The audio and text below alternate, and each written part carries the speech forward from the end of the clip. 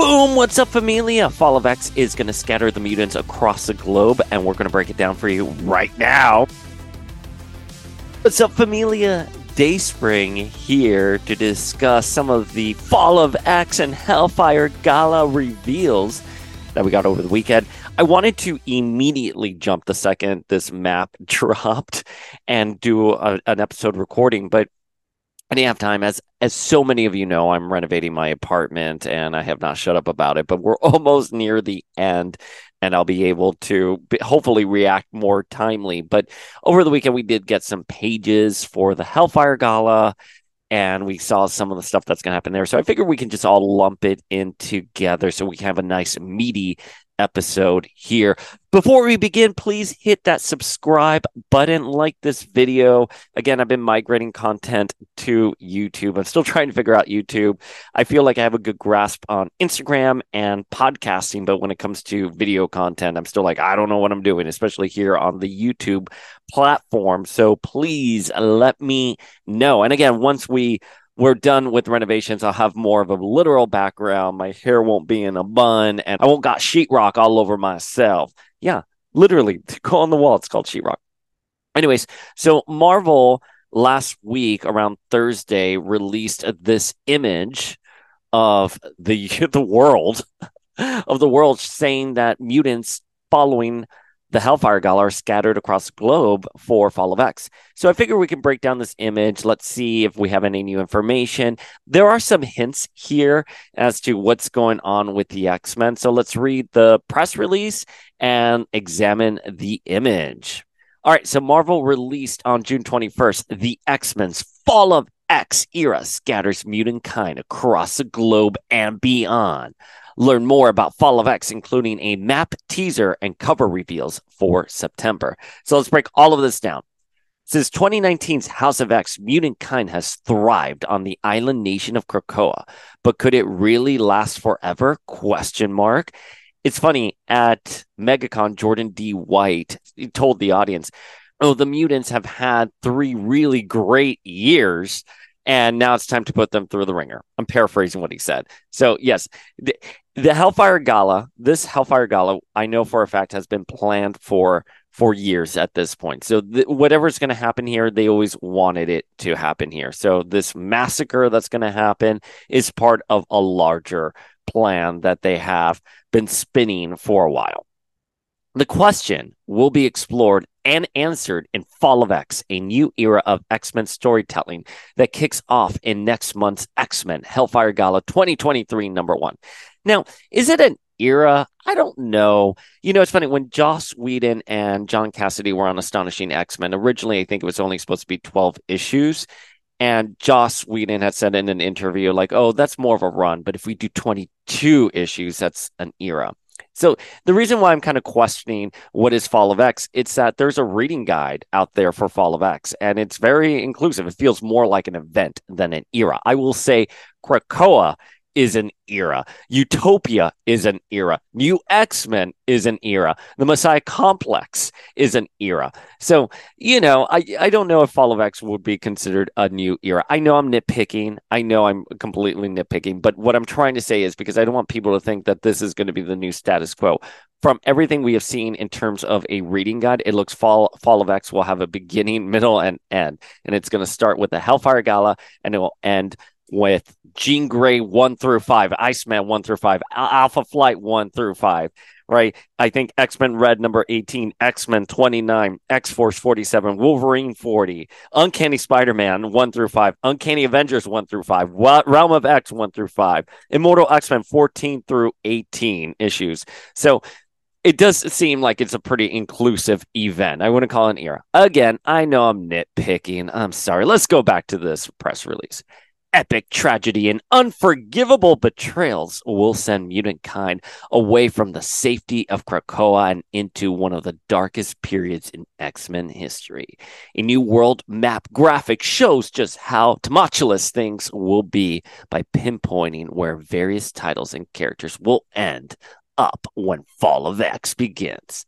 Fans can also get a sneak preview of what's to come by checking out covers and story information for September's X-Men related titles. All right, So the map shows Wolverine in Utah. It shows Alpha Flight in Canada. It shows the Uncanny Avengers in Washington, D.C. It shows Uncanny Spider-Man in New York. Dark X-Men will be in New York, specifically the Limbo Embassy. X-Men will be in New York City. Invincible Iron Man will be in New York City. Children of the Vault will be in Ecuador. Jean Grey, her whereabouts are unknown. Realm of X are in Vanaheim. X-Force is classified. X-Men Red is gonna be on Araco. The Hellfire Gala is where it's always been. Krakoa will be where it's at. And Bobby will be in Antarctica. All right, so let's break down some of the marketing copy, and then we'll go into what I think is going on here, especially with the map. Okay, Uncanny Spider-Man #1, written by Cy Spurrier. We've had Cy Spurrier on the podcast. I love that guy very, very much. The night-crawling wall crawler on the darkest of days. He is the spark in the shadows. After the devastating events of the Hellfire Gala, Kurt Wagner is on the run and having the time of his life? ? Swashbuckling about New York City in disguise, the wall crawler sets aside his mutant angst and dedicates himself to the hero's life, saving civilians, hanging with fellow wall crawlers, battling baddies, and hunting down the best pizza on the planet. But he can't ignore the mutant plight forever. Cy Spurrier and Lee Garbett launch a joyful, sexy series that will shake Nightcrawler to his foundations, and a hell of a good time doing so. Wait, a sexy series that will shake Nightcrawler? Okay, the marketing copy, we're going to talk about this. I noticed the marketing copy for this the other day. It's so weird. Whoever wrote it, I mean, I'm just like, what? Okay, so following what happens at the Hellfire Gala, Kurt is going to go to New York City. He's going to be hanging out with other Spider-Men, Spider people. That, for me, is so, like, okay, does Spider-Man approve this? Again, we talked about this with the success of Across the Spider-Verse. It makes sense that the mutants would have a version of Spider-Man. And you know what?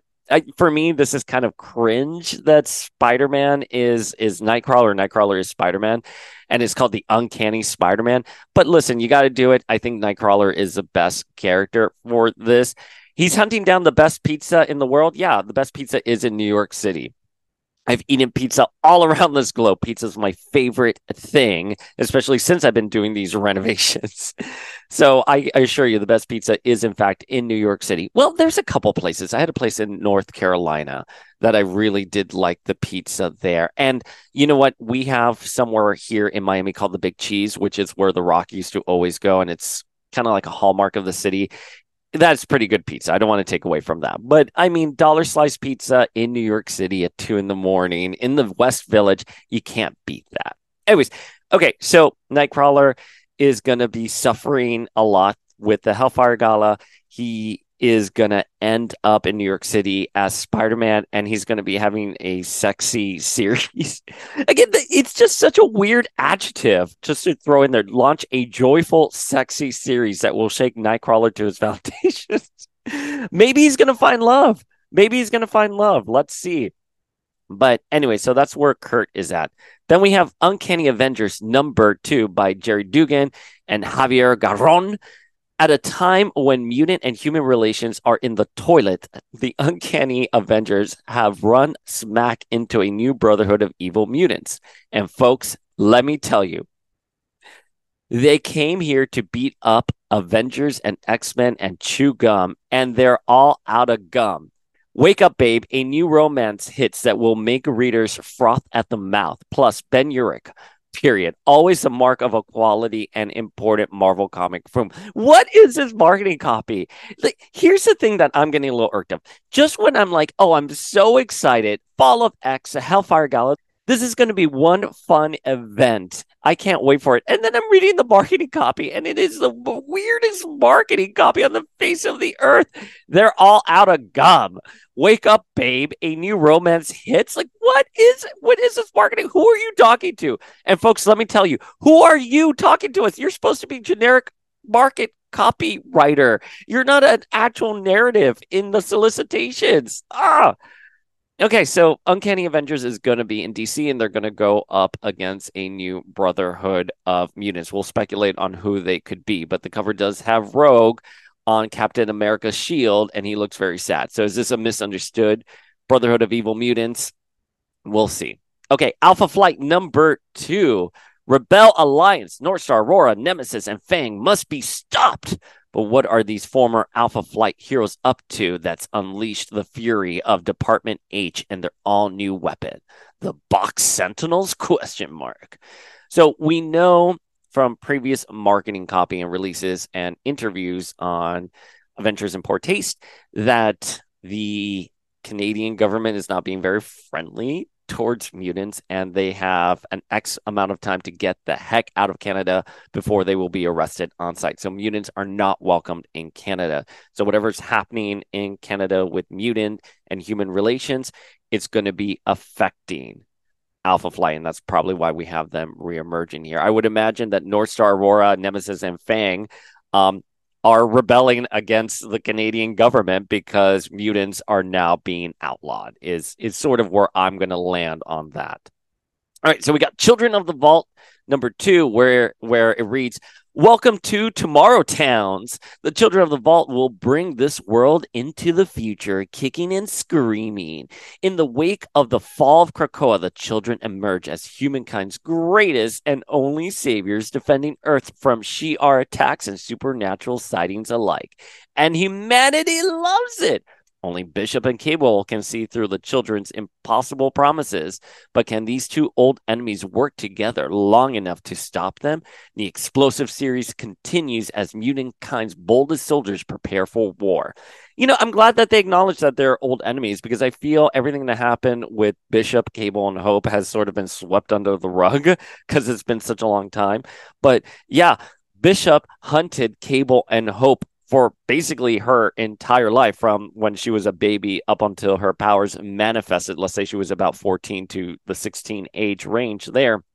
I think Hope is written more like a 19, 20-year-old now. But, during the Cable series, it was all about Bishop hunting down Cable and Hope, because in Bishop's future, the Messiah baby turned out to be Dark Phoenix and killed like a million humans. And that's why the mutants were in concentration camps, and that's why Bishop's dystopian future came to pass. But obviously, Cable was like, no, this baby is a Messiah. She will usher in a golden age for us. She will repower the mutant race following the decimation by the witch. That was their main schism.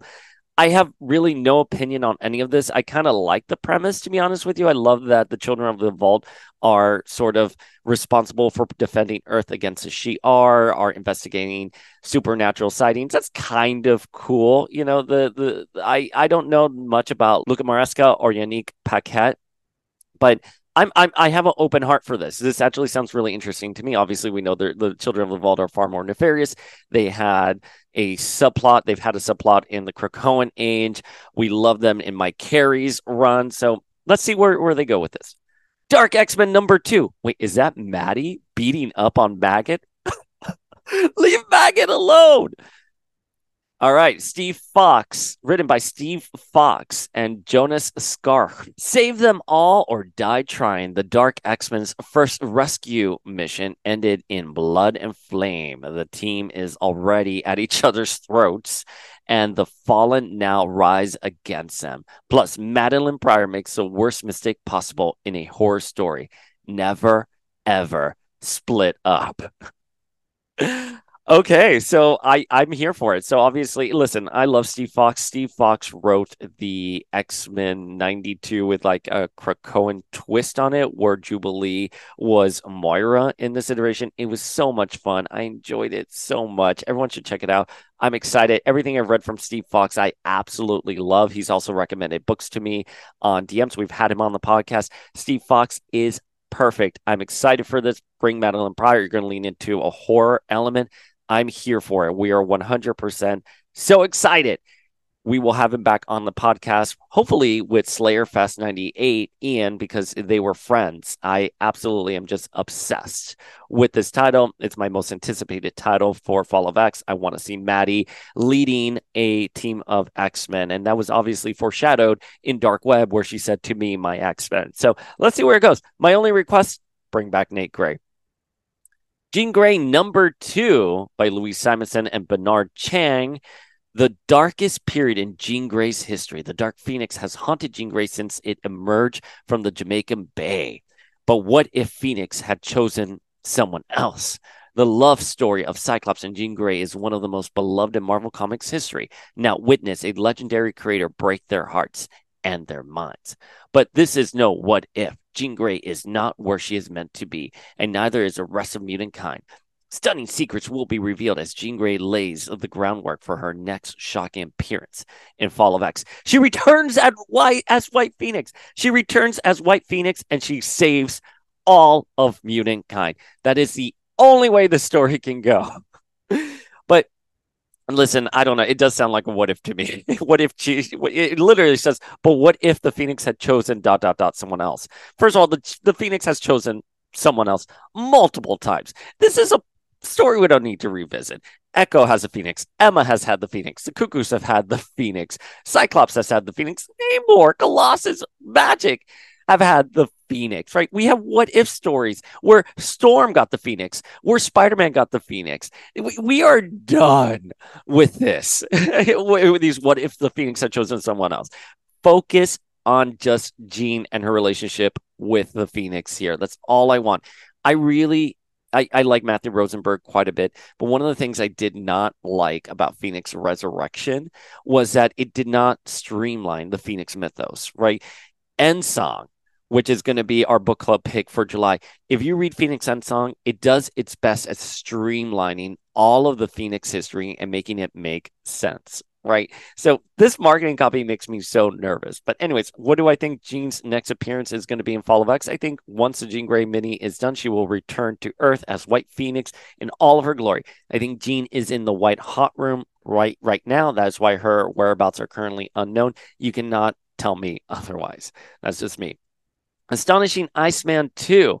Home is where the heartbreak is. The bait is set for Bobby Drake as the elements of doom target his hometown, terrorizing the town that raised Iceman. But to what end? They say you can't go home again, but if Iceman can't save the day, he might not have a home to return to. You know, Sina Grace already explored Iceman's relationship with his home, with his parents. His dad has since died. I don't know if I need to see Bobby go back to his hometown, to be honest with you. We know he's in Antarctica, according to this map, but shrug. You know what I mean? Let's see where everything lands. But I'm glad Bobby is going to have a solo series. I think the Marvel Unlimited Iceman series has done really well. Sina Grace's Iceman series did phenomenally, and that's why we're getting Astonishing Iceman. There's a lot of hype for the character. We want to see him out and about. I think what's going to happen in the Hellfire Gala is we saw him fight Nimrod. I think Romeo will die at the gala. And I would love it if Christian Frost was the one who got him out and he strikes up a romance with Christian Frost again. Let's see where everything lands with Bobby, but I don't think we're going to see a joyful, happy Bobby in Fall of X. I think Bobby is going to be severely different. He's not going to walk out of the Hellfire Gala unscathed. He's going to be very damaged. All right, so we got Fall of X, Realm of X, #2, and Prophecy, Peril, Powerlessness. With her power still on the fritz, Magic makes a desperate move to try and recover the missing curse. But is she playing right into someone else's nefarious plans? Plus, tempers are ready to erupt. But is she playing right into someone else's nefarious plans? Plus, tempers are ready to erupt as this powder keg of a team struggles to protect their fellow mutants from the growing conflict in Vanaheim. The date of the prophecy looms ever closer, but at this rate, will the team ever make it to then? Or will they implode before they even get a chance to prove themselves? Listen, Realm of X, I'm going to tell you, is probably going to be a skip for me. This reminds me of what happened in Second Coming, where Ileana got transported away and she had her own mini for Second Coming. I wonder if that's what's going to happen at the Hellfire Gala. We saw her interacting with that character that's going to be in Jonathan Hickman's Gods, and maybe something's going to happen to her powers. And in a desperate move, she tries to teleport as many people as she can, which we know it's going to be Dust, Marrow, Danny, among others, and they're just going to end up, in Vanaheim. So, let's see where it goes. I mean, I have an open heart for this. I hope it's a good story. Okay, X-Men number 26. We're not losing an X-Men. Wouldn't it be X-Man? We're gaining an Avenger. Who says that? I want to know who said that. Do you think who could say that? I mean, Winston Frost, Emma Frost's father, is dead and has no relations to the X-Men. Maybe that's what Christian says. Maybe that's what Christian's saying at the rehearsal dinner. Oh my God, that's the lamest quote ever. The moment we swore would never happen. Heck, the moment Emma Frost swore would never happen is here at last. As the Frost Stark knot is tied in Invincible Iron Man number 10, Emma's mutant family reacts to this surprise news. Well, what mutant family is left? I'm going to say A. B. I think anyone who knows Emma knows that Emma has something up her sleeve, right? But I've said this before. The moment Emma Frost swore would never happen. This reads of someone who just wrote marketing copy without fully understanding Emma. I'm not saying that Emma Frost is going to get married to just anyone. That Emma Frost isn't tough, but I think one of the beauties about Emma is that under that very tough and cold exterior lies someone with a really big heart. Emma wants to be a teacher. She wants mutant kind to thrive. She very much loved Cyclops. So would she have sworn off marriage? Maybe to everyone else, but not Cyclops. I 100% believe that Emma and Cyclops would have ended up together had AVX not happened, had G not happened. If we had followed that trajectory that X-Men the End had sort of forecasted, I believe wholeheartedly that Emma and Cyclops would have ended up together. They worked well together. She deeply loved him. And I hate it when they write Emma Frost as this one-dimensional, bitchy character who doesn't want to get married and just has these zingers. Emma has zingers. She is tough. She is bitchy. She is witty, but she has a really big heart underneath everything. She believes in her students. She believes in mutant kind. She believes in her relationship with Cyclops. Brand over. Sorry. I know that just goes nowhere. Invincible Iron Man number 10, Tony Stark. You are cordially invited to the wedding of Anthony Edward Stark and Emma Grace Frost. Come join the lucky couple as they exchange vows. Attire is Hellfire formal. Okay, given that there was just a massacre, that Nimrod just crashed the Hellfire Gala Club, you're going to say attire's Hellfire formal? Orcus raid to follow, plus some exclusive wedding extras. Okay, sure. Listen, I'm all for, there's Janet. I'm all for the wedding of Tony Stark and Emma Frost. I'm 100% happy with this. Familia, I endorse this marriage. I've shipped the couple. In fact, I wish it wasn't more of a political move / publicity stunt. I wish the characters actually would spend time dating in the comics, and years from now, like a decade from now, we'd have the wedding of Tony Stark and Emma Frost.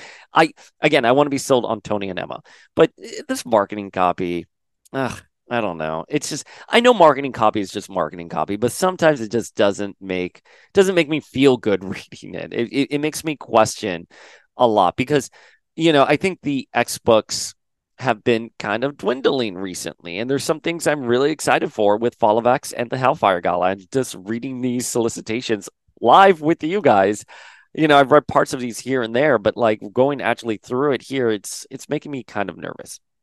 Okay.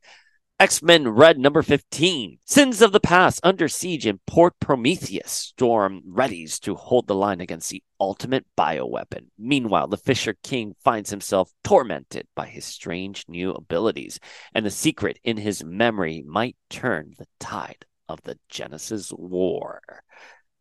X-Men Red is a solid title. Al Ewing is doing a great job. Let's see where they go with this in Fall of X.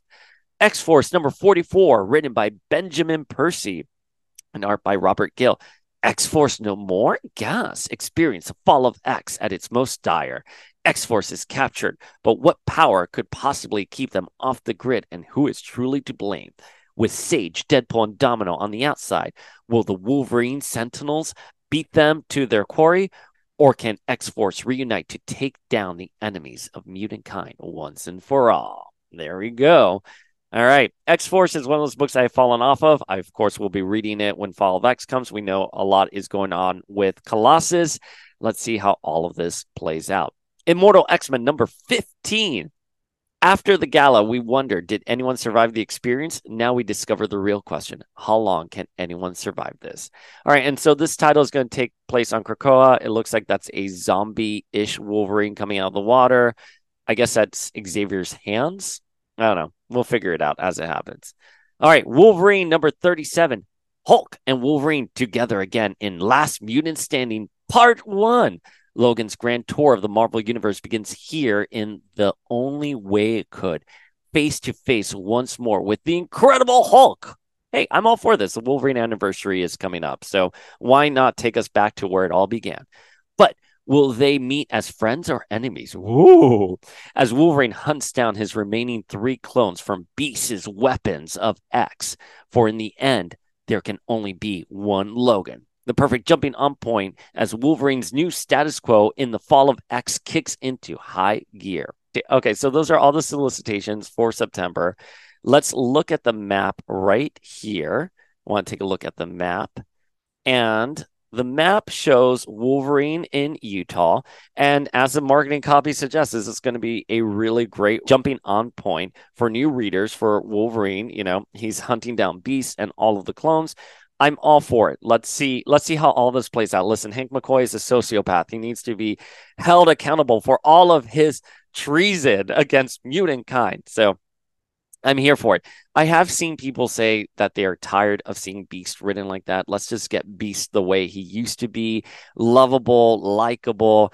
I think it's been a minute since Beast was like that. I think the second in Grant Morrison's New X-Men when Beast pretended to be gay and was like, I might as well just be gay, was the first time I kind of cocked my head at the character, right? You know, Emma had a cute line in New X-Men where she said, Beast, I know you're not gay, and I know that you used to prank call the Avengers Mansion when you were a kid. I thought that was all wonderful characterization for him, to be honest with you.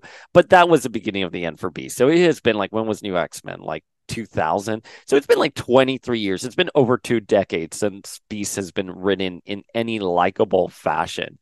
Again, where I was done with Beast was during AVX when he knew that Cyclops' main mission was to repower the mutant race. And at the end, when the Phoenix goes back into Hope and Cyclops is being detained, Beast just so casually mentions that there's new mutants to Cyclops. Like, Cyclops got the job done. You did not, Beast, okay? All you did was wander around the globe talking to villains and hanging out with Wanda, which turned out to be a Doombot Wanda. So ridiculous. I like to think it was a real Wanda in Endangered Species. Anyway, so Alpha Flight in Canada, we already know what's going on there. The Canadian government is outlawing mutants. They have, I want to say it was like 24 hours, but don't quote me on that. But they have an X amount of time where they have to get the fuck out of Canada. If not, they will be arrested on the spot. I'm theorizing this is why Alpha Flight comes back. Uncanny Avengers. We know they're going to be fighting a new Brotherhood. And listen, for the life of me, I don't know who it could be. Depends on what their interpretation is going to be. Is it going to be Rogue? Because on this cover, we see Rogue, slamming her hand on Captain America's shield. We know she used to be part of Mystique's Brotherhood. So is it going to be more of a Freedom Force where it's more a politically charged Brotherhood of Mutants in wake of what happens in Krakoa? I don't know. It's going to depend on who survives and who we can assemble. I would like it to be a politically charged Brotherhood of Evil Mutants. I mean, they've always been politically charged, don't get me wrong, but I want it to be relevant to the story where they're like, listen, Nimrod just came in, massacred our entire species, and now you're outlawing us and we're taking the blame. The news is spinning it as if it was us who did this to ourselves and that we are in danger. Absolutely not. We are here to fight for freedom. I would love them to be something like that. Let's see where they go. I would love that Rogue would be spearheading that. That would be absolutely incredible if it was Rogue. Uncanny Spider-Man with Nightcrawler. We kind of already went through this. I wonder if he'll be in touch with Mystique and Destiny during this time. I wonder if Mystique and Destiny are being based in New York. We saw at the Hellfire Gala preview pages for Free Comic Book Day that Irene and Mystique get the fuck out of the Hellfire Gala. And we see that in the trailer too. Irene has a vision, drops the champagne, and they go through a Krakoan gate, and I don't know where they are at since then. Dark X-Men. Now, here's something that I find really curious. The Dark X-Men, the initial rollout for the solicitation said that Maddie is creating X-Men at a time when X-Men are needed. That's great. I'm really here for it. I love that Maddie wants to do good, and she's going to be leading a team, especially since she's based there in Limbo. But we also see on this map that the X-Men are in New York City. So are we going to have two are we going to have two teams of X-Men? One is going to be the Dark X-Men. One's going to be like the Underground X-Men. Like, will Dark X-Men be the public-facing X-Men? And then we have Underground X-Men. I don't know. I will say that Invincible Iron Man is also in New York City. And if you're going to tell me Emma Grace Frost now has Tony Stark resources at her availability, she's going to do two things: start a school or start an X team and start fixing mutant kind. I am so happy that Emma is surviving the Hellfire Gala. I had said that, editorially, who would I kill? I would kill Emma at the Hellfire Gala because it would be such a big dramatic moment, with the understanding that the character will come back eventually down the line, not kill her off forever. But I am so glad that I was wrong, that editorial is putting Emma Frost front and center, because I think Emma, like I've said already in this video, has the biggest heart. She wants mutant kind to thrive. So she's going to get married to Tony Stark as a political move, probably to help relations between humans and mutants. And she's going to be secretly working with an X-Men team or an X-Men school and trying to rebuild Krakoa from the ground up, trying to make sure that mutant rights get secured. I am so happy that Emma's there. All right, Children of the Vault, they're going to be in Ecuador, and they're going to be humanity's new favorite team because they're defending against Shi'ar attacks and strange sightings. Let's see where it goes with them. We had them in Mike Carey's X-Men run back in the day.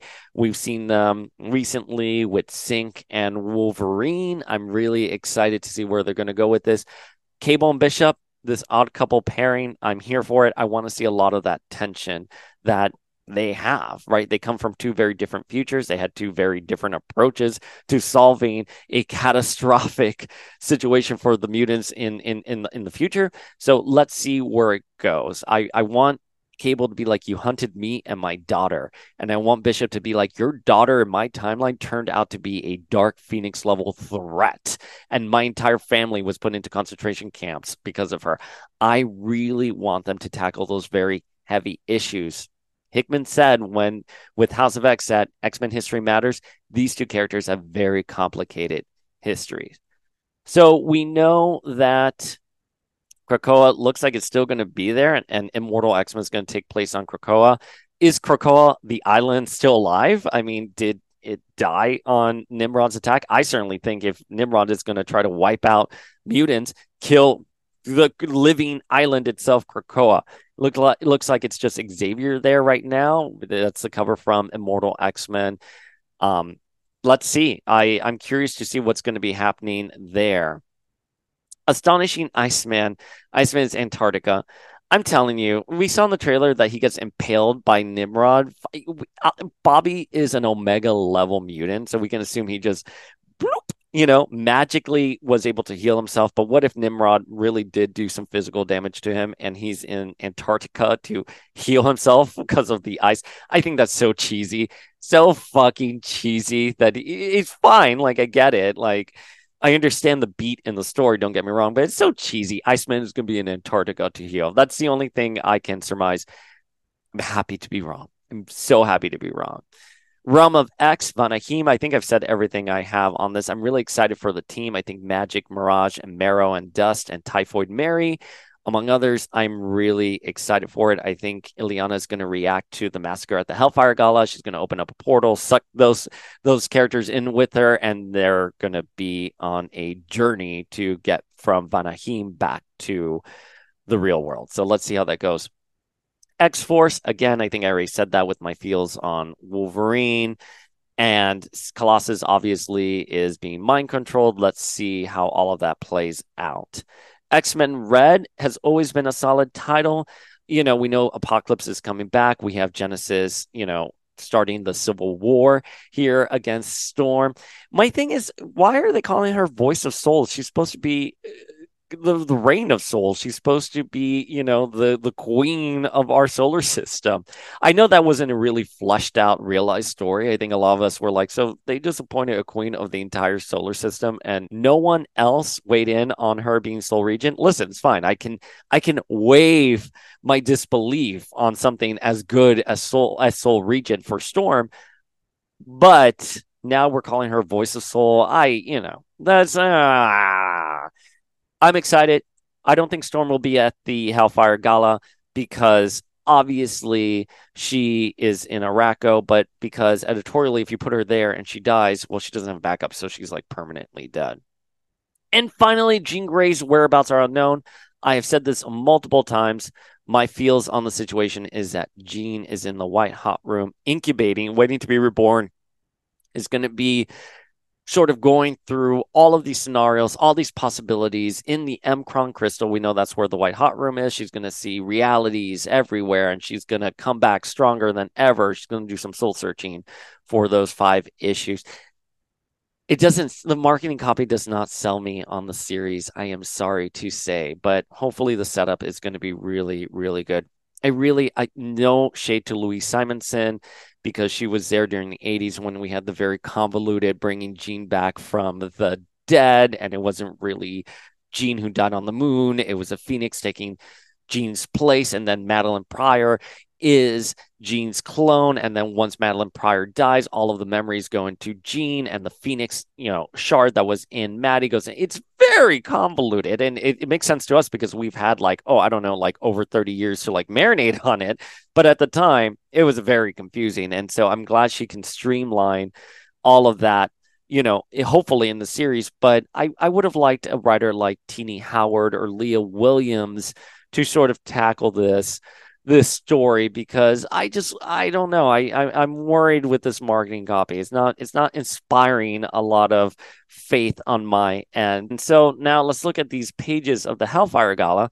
By the way, this variant cover for the Hellfire Gala of Scott and Emma on a tree, I love it so much. It's probably one of my favorite covers in a long time. So the preview pages show the Stepford Cuckoos, I guess, making some sort of announcement, and we have Cyclops in the world's ugliest outfit. It's such an ugly outfit. Jean and Emma taking front and center.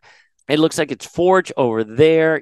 Is he unveiling what Krakoa could look like? Because that looks like a Krakoan city. So are they talking about how they're going to build up Krakoa like that? And we see Vision and Firestar in the background.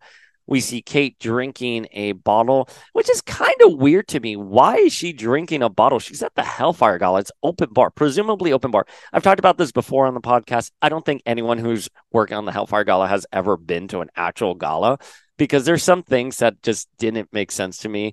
How the run of show happened, how in the first Hellfire Gala issue, a character was like, I'll buy us drinks. I'm like, you're at a gala, it's open bar. So why is Kitty drinking a bottle? Maybe she took that from the bartender. I'm sure everyone can have an explanation, but I think realistically, she would be drinking out of a cup. But listen, that's just me being nitpicky. So Irene and Destiny come, they grab her. And then we have Dr. Stasis and Omega Sentinel coming through a Krakoan gate doing a tango. Xavier looks angry. They butt heads. And then the massacre begins. There's Ileana reacting. We see Psylocke. We see Romeo there looking really scared. We see Hope getting ready for battle. And we see Iceman versus Nimrod. We see a fastball special with Strong Guy and Captain Kate, aka the future Shadow Cat with the K so lame again. So, let's see what's going on. Based off of all this information, let's break down what happens. I'm going to tell you what's going to happen. It's going to be a really great night on Krakoa. The X-Men are going to feel hopeful for the future, right? I think Jean and Scott and Emma and Forge want to unveil what the next phase of Krakoa is going to be. It's going to be this beautiful city built up with skyscrapers. It's going to be a premier destination for tourists, for business. I mean, that's what you would do, right? If you were a founding nation and you wanted to be part of the global economy, right? And it's going to be a night full of a lot of hope, and they're going to be like, and now we're going to be announcing, a new X-Men team. This is how great everything's going to be, right? And we may even get some cues where like Cyclops and Jean are like, you know what, it's time for the new generation to take over. We are going to be mayor of this new Krakoan city. I'd be curious if they actually name what this Krakoan city looks like. Anyways, you know what I'm saying. It's going to look very hopeful and beautiful. And then Cyclops is going to get a little ding. Oh, wait, there's something at the treehouse. Cyclops is going to go. And then Irene's going to have her vision. She's like, oh, shit's going to get real. And she's going to dart, right? And we know Jean is going to, take in all of the tallies of Jean is going to, and then we know Jean is going to gather the nominees because we've seen that in the trailer.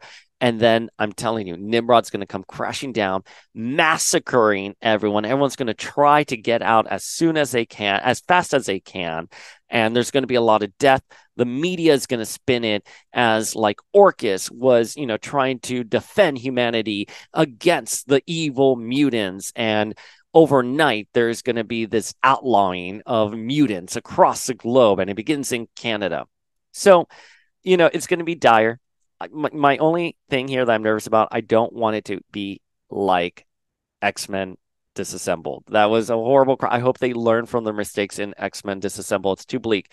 You're going to have that ray of hope. I've said it before. That ray of hope is going to have to be Resurrection somehow survives. I think what's going to happen is that hope will be out there in some way, shape, or form, and they're going to try to come back. Let's see what they do. I don't know. I'm very curious to see how all of this is going to pan out. But anyways, Familia, that is our breakdown of the map, of the preview pages of the September solicitations. What do you think is going to happen with Fall of X and the Hellfire Gala? Drop your feels in the comments below.